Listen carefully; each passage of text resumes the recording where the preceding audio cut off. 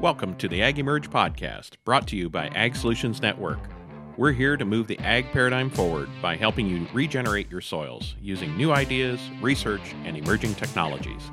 Get ready to improve your soil, your crops, your livestock, and your family's livelihood.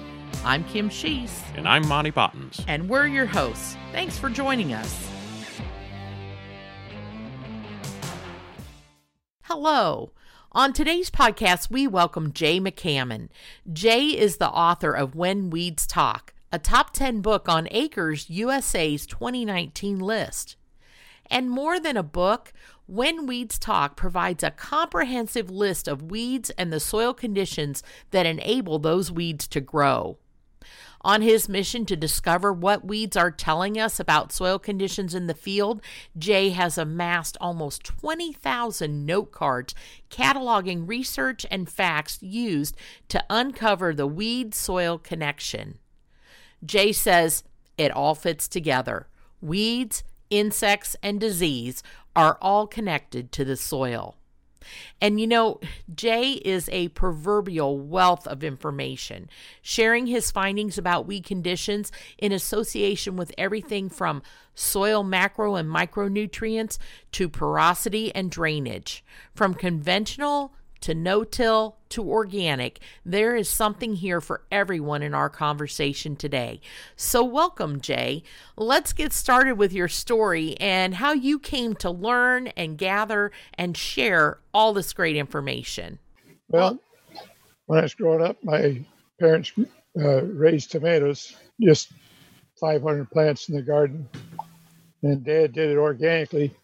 He couldn't put chicken manure on the garden because it was too close to the barn, and that was the main breeding flock for the hatchery.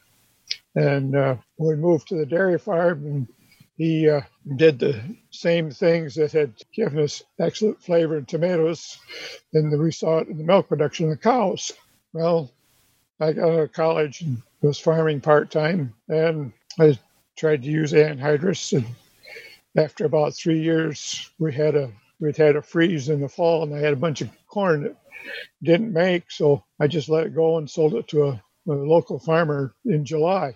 And I started to work the ground for the fall crop, and then my chisel plow slid over the top of the ground.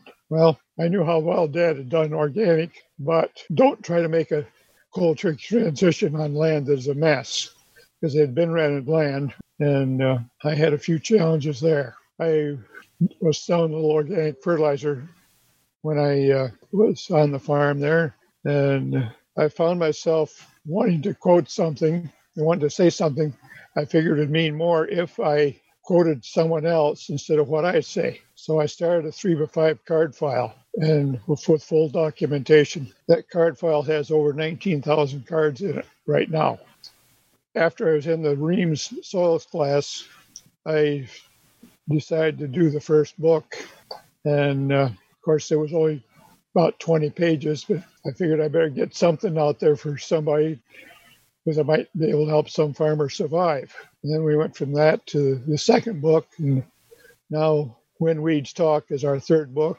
There's over 800 weeds in that table. There's a list of scientific names and alternate names in the back, plus about 140 pages of data. So that's how I got into the weeds. I've had fellas tell me we did this or we didn't do that. I had one client that said if he very, very carefully managed his potash, he just about eliminated black nightshade from 400 acres of row crops. He had to leave the farm, and his brother went back to the local fertilizer company, and they had him put on a bunch of potash, and the black nightshade came back.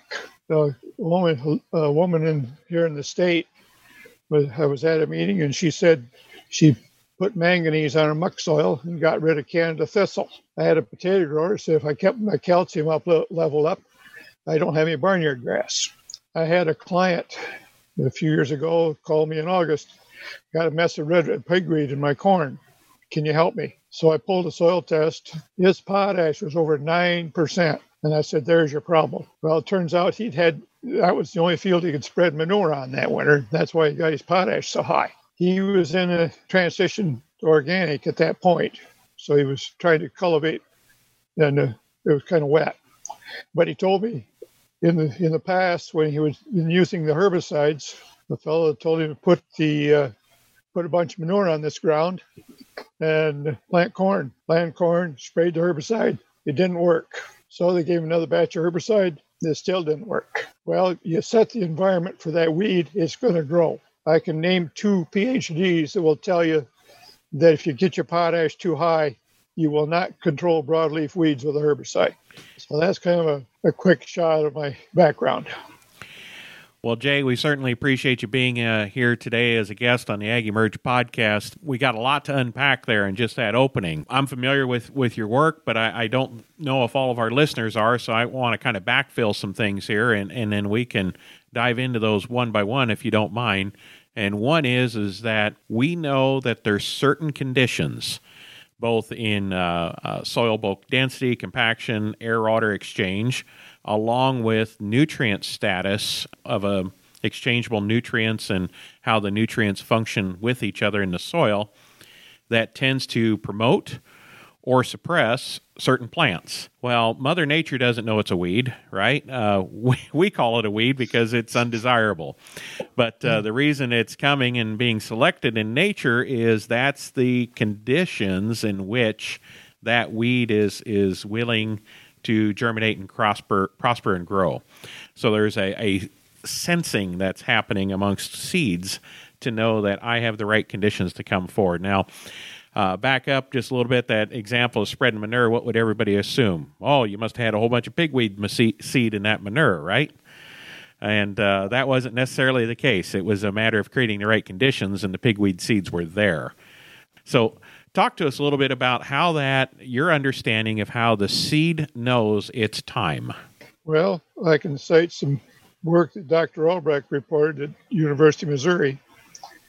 They were running pest plots with Timothy for hay.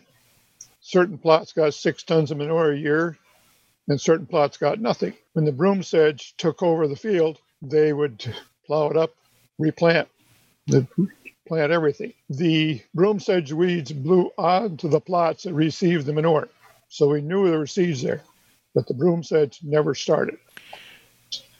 So early on, that was an indication of we have equal weeds, but the difference in fertility levels, this coming from manure here, is what changed the weed expression on the field. Right. So that was very early on. And how does this happen? By just driving down the road really fast, or you got to spend some time in the field paying attention to what's going on? Well, you need to do some time in the field. And to realize those correlations, right? I'm not sharp enough to drive down the road and see very much. So that was kind of the beginning of it, and where did it kind of go from there in those observations? It's just been a progression over close to 40 years that we've observed things. Would you say there's a little more of appreciation for it? I came across your work a lot with Dr. Alan Williams.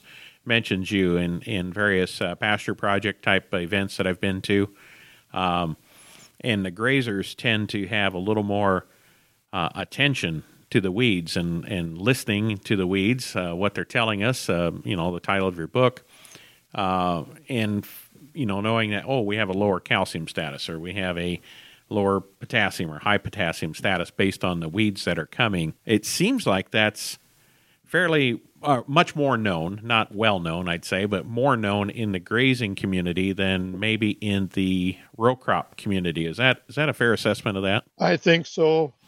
And I think the organic growers are more up on it than the guys that depend on the jugs and all the spraying. Yeah, because we have a lot more weed control options in a conventional setting than an organic setting. So you're looking at balancing the soil to prevent probably not only weeds, but pests too. We've seen that. Oh, yeah. But in that organic situation, because you just don't have the tools in the toolbox in organic to take care of things. So right. How do you see people using that these days? I mean, is it in an organic producer or a grazer, when they see those weeds, they're immediately responding with an amendment, or How do people use that information that you've gathered over time? I think until they really start studying the concepts, they're going to be pretty mechanical and management oriented. They're really not going to be following that close on the nutritional ratios. And when you look at those nutritional ratios, and you mentioned Dr. Albrecht, and I look at a lot of the weed indicators in there, there's one 2+ element that seems to be associated with a lot of them. Is that correct? Calcium is an indicator of a lot of weeds, low calcium levels? Yep, calcium and your organic matter or humus, and it can be quality more than quantity. So quality of the soil. Yeah, so aggregation, stability, infiltration, all that. One of the things that some people are working with too in a pasture setting is restoring native seed bank by introducing cattle on a ultra high density like a bison herd. So hit it really hard, but only once a year, or maybe twice a year. Like migration would have been maybe in the spring and the fall, and that's it. What have you seen happen in those kind of scenarios in stimulating seeds that have been dormant for decades? That's do you see that potentially working? Yes. Okay, why is that? Most people would think that seed is rotten or gone or no longer. How does that work? Go back to Professor Beal's work at Michigan Agricultural College, 1879. He put those seeds in storage. In the last report I read, 1991, there were still some of those seeds would grow. So it's a matter of, if you have just enough quantity there from 150 years ago, it only takes a small percentage of them to still be viable to come. Yeah. Okay. Other than events from mass flow, erosion, displacement of soil where it would carry the seed with it. Right. So that's how, as we change the chemistry, cation ratios, or maybe, phosphorus, sulfur, you referred to the micronutrients in there, we're going to change that weed mix that's in our field. When you look at some of the problem weeds that are out there, just as an example for folks, kochia, okay? We joke around about how kochia in the western Kansas area is Roundup ready. What are some of the driving things for kochia as an example? I would have to look at the book. Now you wrote the book, you got to look at the book. No. Well, that much detail, I can't remember it all. That's fine. I looked it up a little bit earlier, but that's okay. It's your low phosphorus, low calcium, high potash. And guess what we have? There's probably some other factors, but those are three quick ones. Yep. And in western soils, we typically are low in phosphorus, high in potash. So there's a lot of calcium phosphorus tie up in those soils. Same type of thing people are running into with Malba or bindweed as an example, or rhizomatous weeds. Yeah. I think anything on rhizomes, we need to look at the manganese. And if you think about it, they're fairly resistant to glyphosate in killing them. So they exist well in a manganese devoid environment is my point there. Right. Would you agree with that? Is that why we, some of those that have trouble with killing them with glyphosate would be because of they're able to exist better without manganese? Well, and then the glyphosate ties up the manganese. Correct. It goes back to the patents. Mm-hmm. Glyphosate was patented first as a chelator. It's a binder, and then it was patented as a herbicide. And then it was patented as an antibiotic.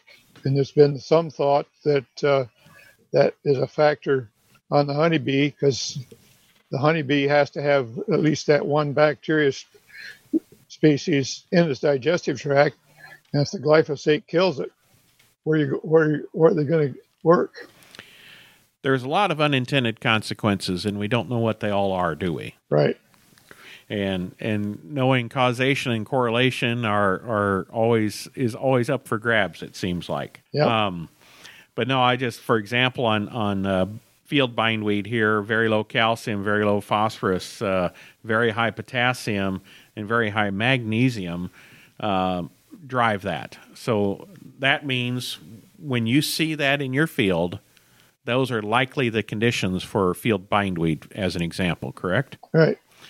So if we were to apply rock phosphate, for example, in a organic situation, or lime, gypsum, even synthetic gypsum and synthetic phosphorus if we wanted to, and other ways that would mitigate potassium down, those would be ways to help control the bindweed.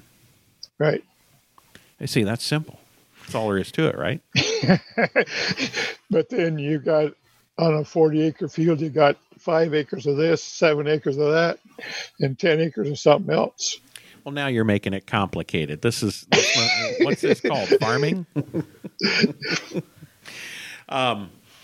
So give us more on how those relationships work in there, Jay. What is going on? What's the science behind it, the physiology behind it? Calcium is the element that moves the soil particles apart. Magnesium sticks them together. So you want a ratio. So we have flocculation versus dispersion. And your sandy soils, you probably want a little higher magnesium to hold more moisture. Yep. Well, if the soil is tight, it doesn't breathe. So it makes your oxygen and carbon dioxide ratio change. Foxtail will come in, and as that soil degenerates, the foxtail will start to phase out, and the fall panicum will come in. So if you're going to try to solve that problem, you try to get the foxtail to come back by what you've changed, and then it'll go back to whatever is after that. It's actually a sequence in what happens. There's a sequence of degeneration, and it's going to be a very similar sequence in reverse as you're trying to correct the problems. So I know in your book here, how much do you dive into that sequencing of the plants, where you're going from various species, either forwards or backward in the chain? Well, another situation that comes up, velvet leaf needs methane gas in the soil to trigger germination of the weed. Methane gas can come from two sources: poorly managed residue, mm-hmm. or poorly managed manure. So by poorly managed residue, what would that mean, Jay? The residue is put in the ground and there's not enough oxygen to let it decay. Mm-hmm. Now, if the soil degenerates more from that, then ethane gas is going to be the predominant gas, and it's going to be gypsum weed that'll come. So stage one in that example would be velvet leaf, and if it's even a worse condition, it would be gypsum weed, is what right. You're saying. So by looking at the various weeds that you have, it's an indication of how far from optimum you are. Right. Very, very interesting. Probably the last weed that'll leave will be your lamb's quarter. Okay. And some people like lamb's quarter as a substitute for spinach. Okay. So some of the common ones in the Midwest are, as we move south, Palmer amaranth, other, pigweed species. We also have the wonderful water hemp that everybody seems to enjoy. However, I don't really have that on my own farm at all. Water hemp's fairly limited, and lamb's quarter isn't much, and neither is pigweed. What drives those broadleaf species? Dr. Reams taught your phosphorus to potash ratio is the big thing there. First, it can go back to the calcium-magnesium ratio because of the air movement in the soil, whether the soil is breathing or not.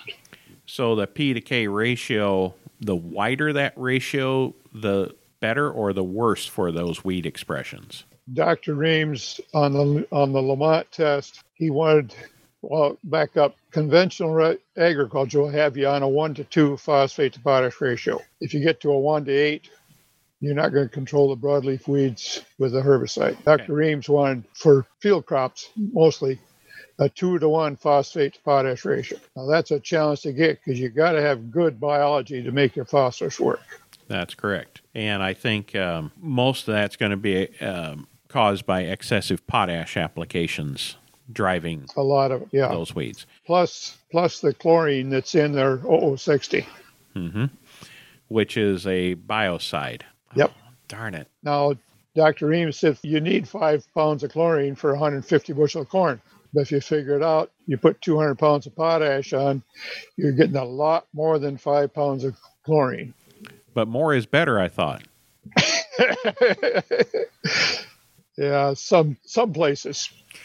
So one of the things that our California farmers work with a lot is heavy amounts of industry-recommended potassium for almond production because it's a extraordinarily high removal rate of potassium. But fortunately in California, very few are using potassium chloride or muriate of potash. Almost everybody out there is using potassium sulfate or potassium thiosulfate or those kind of things. Is that part of the weed control problems we're likely seeing there is we've got those really high elevated potassium levels in a soil that's naturally low on phosphorus. Some of the broadleaf weed control struggles that can be in an almond orchard. Yes. We found cover crops seem to work well to aid with the weed control. I think part of that is just the competition aspect, throwing them off a little bit. They have to fight for their space. But I also think it has a lot to do with the microbiome variety within there. I think so. So when you talk to groups like Acres and others, what kind of information, what kind of questions do you receive? And is it all very specific to certain situations? Or how does that work when you're addressing a large group of people on these type of concepts? I usually start with the calcium. For one thing, Michigan State University has told the farmers, if you want the big alfalfa yield, 800 pounds of potash. Well, I've run into some people that did that, and they all end up with the dandelions the next year. One man said that someone sold him a barrel of liquid calcium, he sprayed it on, and the dandelions went into decline. Now, if you're trying to get calcium into your forage, why do you keep pouring on so much potash? Dr. Albrecht talked about some research. Sure, they did get an increase in yield with that potash, but nobody explains why the protein or the nitrogen content dropped 25%. The phosphorus in that forage dropped 40%. The calcium content dropped 64%. That cow's stomach has to be a hay baler to get enough nutrition out of that forage when you do that. I had one man tell me he fertilized his hay with ammonium sulfate and ammonium phosphate. When he had to go back and buy hay, 40 cows would drop 150 pounds a day on production just because the difference in fertility, all the potash. So it's important to know what the role of potash is in it, and we typically are not big promoters of potash because it's an osmotic regulator, so it prevents the flow of nutrients from the canopy to the roots. We sometimes forget the top and the roots are connected. And yeah. Reason we get that wonderful abundant top growth is the carbohydrates that would have gone down to the roots in order to sequester or to feed microbes in order to make more phosphorus available, or to have root growth and extension, which is the only way that you can acquire calcium is through a root tip. Those goodies are gone.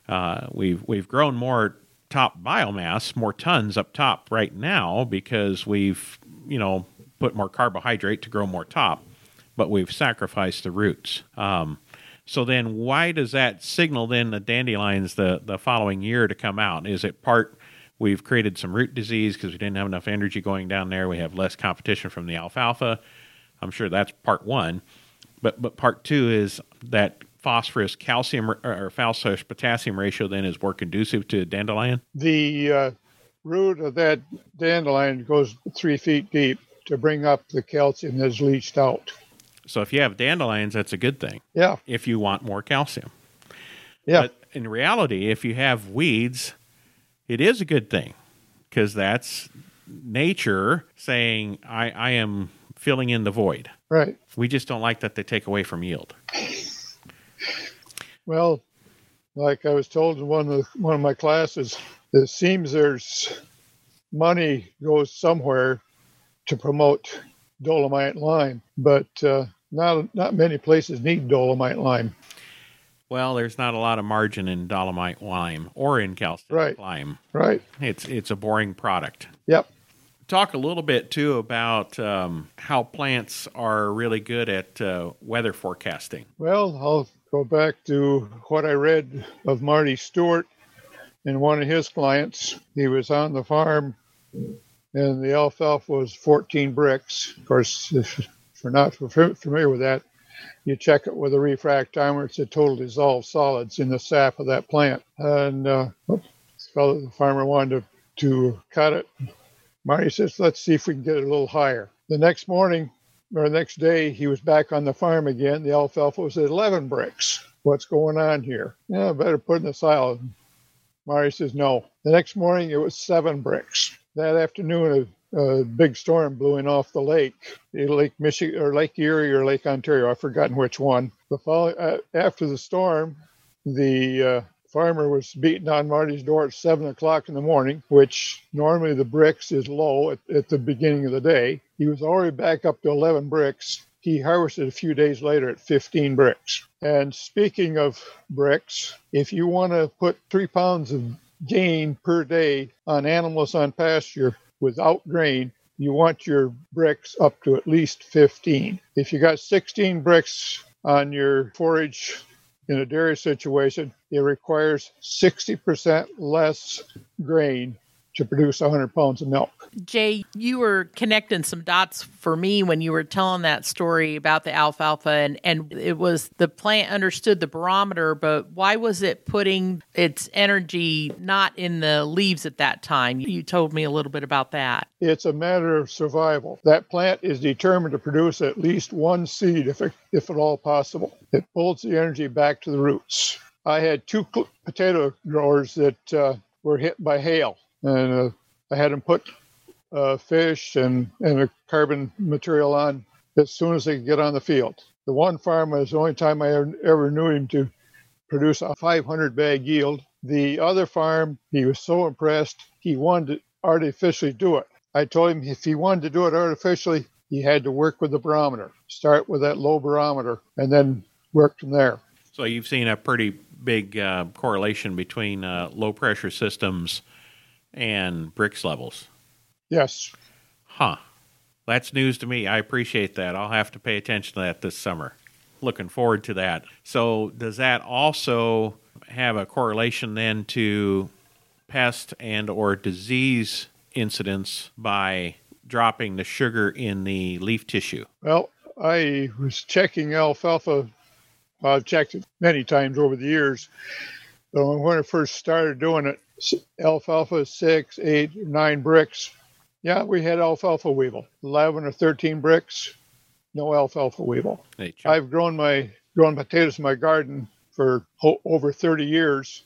The first few years, I had to spray 2 or 3 times for Colorado potato beetle. I haven't sprayed for the beetle in at least 10 years, even when there's 100 acres of potatoes 1 mile west of me. My soil has changed. I can't say I've solved everything, but that is one place. Now, I had a little problem with the beetles in eggplant this last year, but those plants were under some kind of a strange stress, and I don't understand that. But once we got out of the stress, the beetles were gone. So you were talking about Japanese beetles there, or what kind of beetles? Colorado potato beetle. Oh, the potato beetle were in, okay. Yeah, I have not solved the Japanese beetle yet. I have problems with them in my raspberries. Well, we'll discuss after the podcast. That'll be fun. Kim? Jay, I'm just fascinated with how you've made these connections. And again, we talk so much about systems approaches here. And that's really, again, what you're talking about is evaluating that full system. We've talked about the condition of the soil. We've talked about what weeds are expressed based off of the conditions of the soil, and we're learning how to remedy those things based off of those conditions by getting that right condition. But I want to be sure and draw out that you talked a lot about that you didn't have good working biology. Can you go into a little bit more depth about that? Because we really find that that's key, that we overlook the biology of the soil. Well, it's our biology that makes the nutrients available to the plants. Potash will dominate the system very easily. So that's why we got to work with our biology, get our phosphate and calcium and some of the traces working correctly. Until we get that biology, it's hard to get everything to fit together. Well, and I was just doing a little work on the carbon-nitrogen ratio. And one of the things that I think that we find is, so we're incorporating cover crops, we're looking at more diversity, and it's such a delicate balance, isn't it? Because that carbon-nitrogen ratio fuels how the soil microbes eat. So they're part of that biology. Then what does that do with your nutrient release, as you were saying, and then what weeds get expressed? So we've got all these things plugging into this system that we call soil health. And so it really does require us to examine all of those areas, doesn't it? Right. So in talking with organic growers or talking with grazers, okay, they know you. They know this concept more. Our podcast goes to conventional farmers.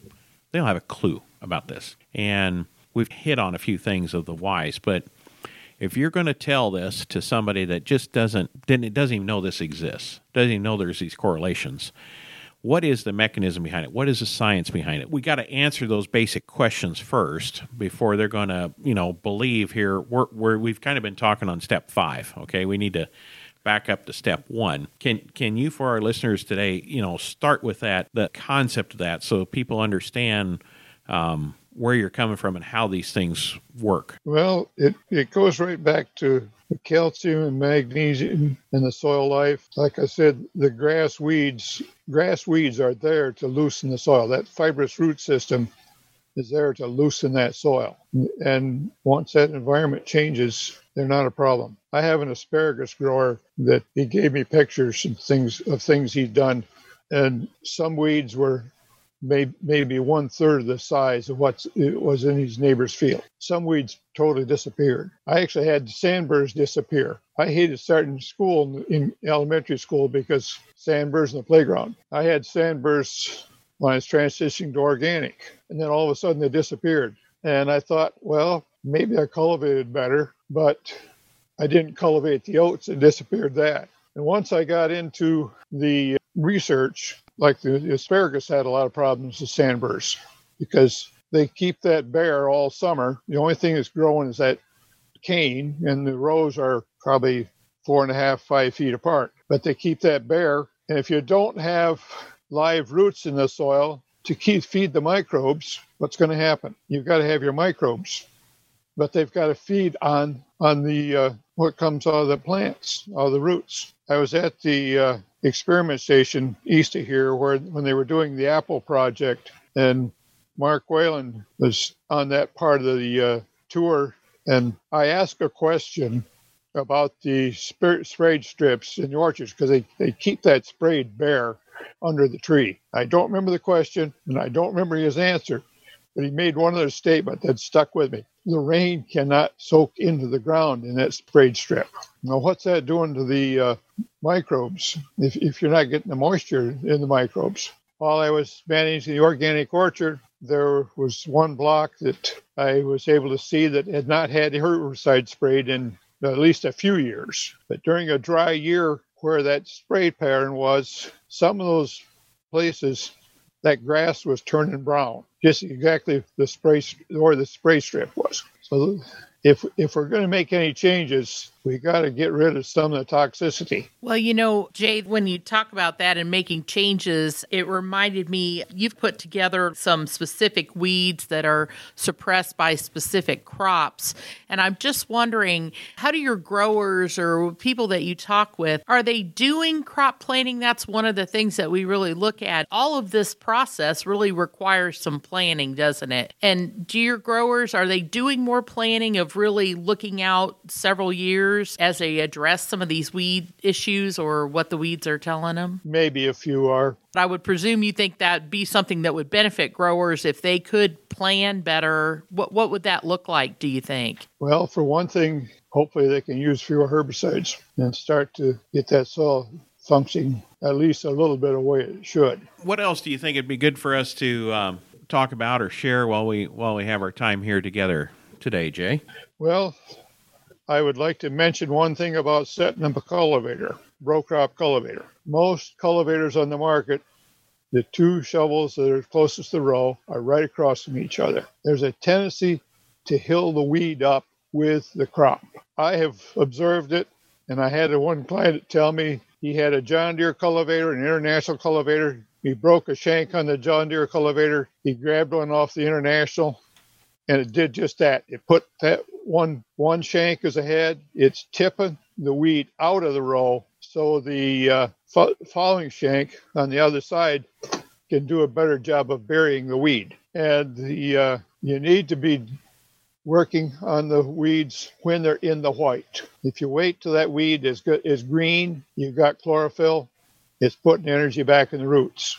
And that's going to be a factor for survival of the weed. So these tine weeders that are on the market, rotary hoes, things like that, there's a definite place for them. Early is the definite place. Right. Early and often. Yeah.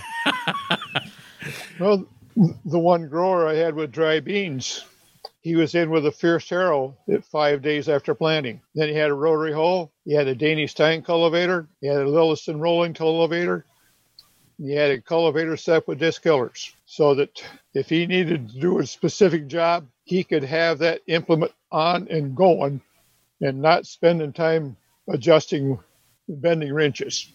So how do we get rid of all these cultivation passes and weed fingers and Cultipacks and rotary hose and all these things? I mean, so I'm a long-term no-tiller myself. We're in conventional cropping, but we are non-GMO. We're as low-impact herbicides and as few as possible, at lowest rate possible, cover crop integrating and those kind of things.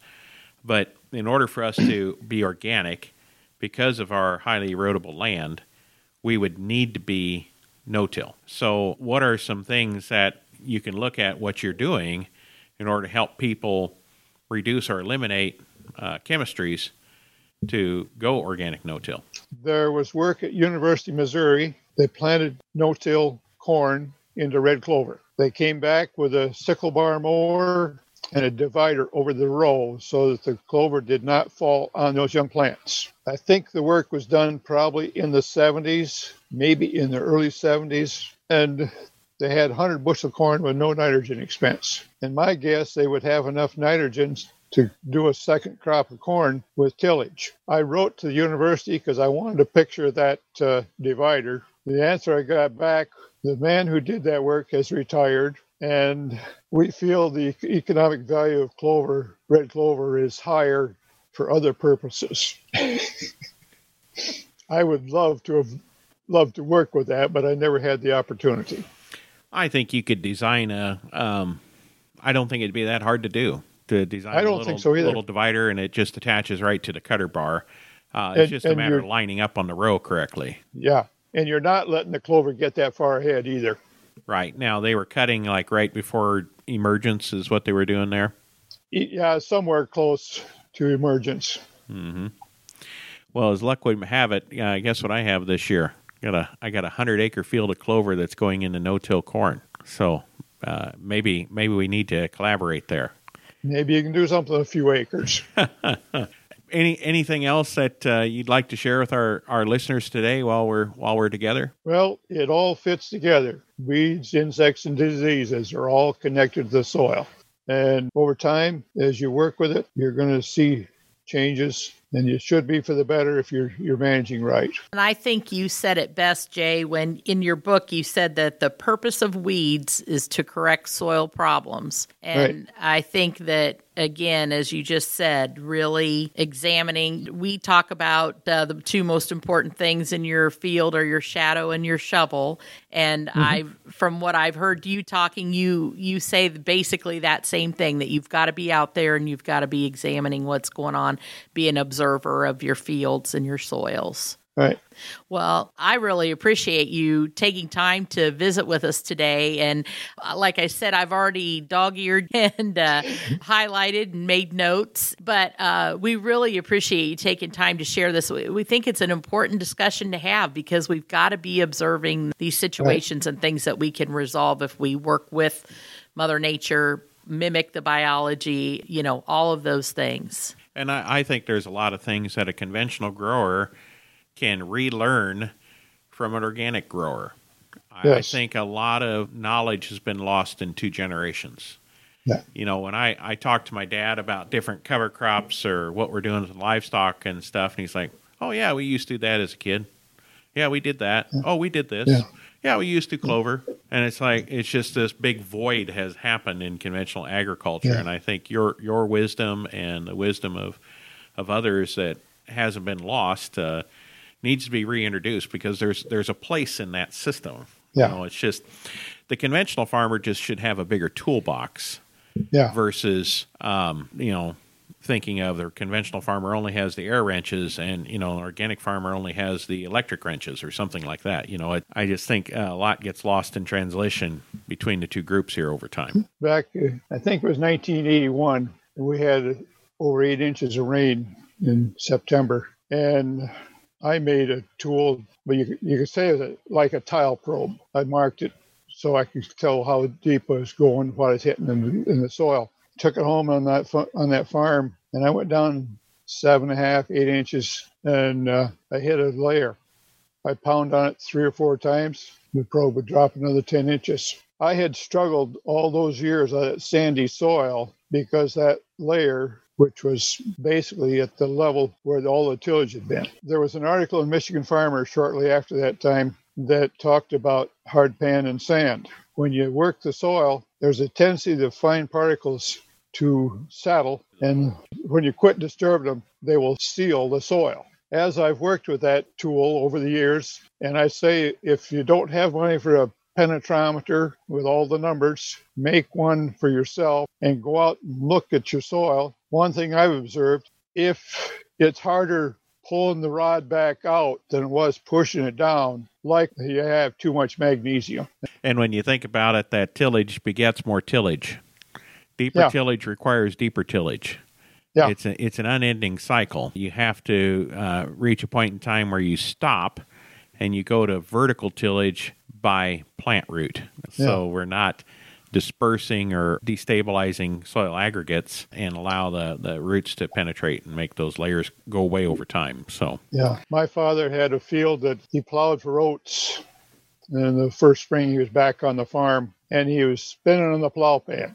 He planted the oats, seeded the alfalfa and clover and whatnot, and the hay was just so for all those years. Well, we had a little experience with a subsoiler, and Dad said, we're going to conquer that field. The old John Deere single shank subsoiler, it would go 22 inches deep. We put 70 horsepower on that beast, and we were stalled at 18 inches. But when you seeded that to alfalfa again, the hay just rolled off of that.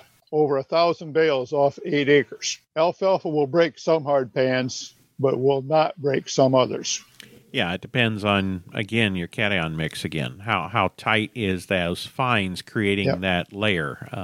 Especially if you have tightly held water cations such as potassium, sodium, or magnesium, you'll tend to make a harder soil dispersion layer in the soil. Right. So you can't solve a tillage problem with tillage. You can't solve a chemistry problem with tillage. You solve chemistry problems with chemistry. And it's interesting how we've kind of forgotten these things. But, well, I really do appreciate your time today, Jay. And thank you for your stories and your wisdom. And there's a link to your book on the podcast and sharing that with folks. And read it. There's lots of excerpts in there and references to jumpstart essentially your observations as our listeners. But it's not the end all. It's not the final word. It still points you in the right direction. And then you need to keep learning from there. I'm still learning. There you go. We're all learning, right? If I quit learning, I might as well quit living. Amen. That's very, very true. That's right. That's right. Well, thank you so much, Jay. Yes, thank you. Okay, thank you. Well, what a great discussion with Jay. So much to unpack and learn. We hope you'll get out in your fields and see what the weeds are telling you about your soil conditions. Those observations might really allow you to connect some dots in light of our discussion. Have a great day.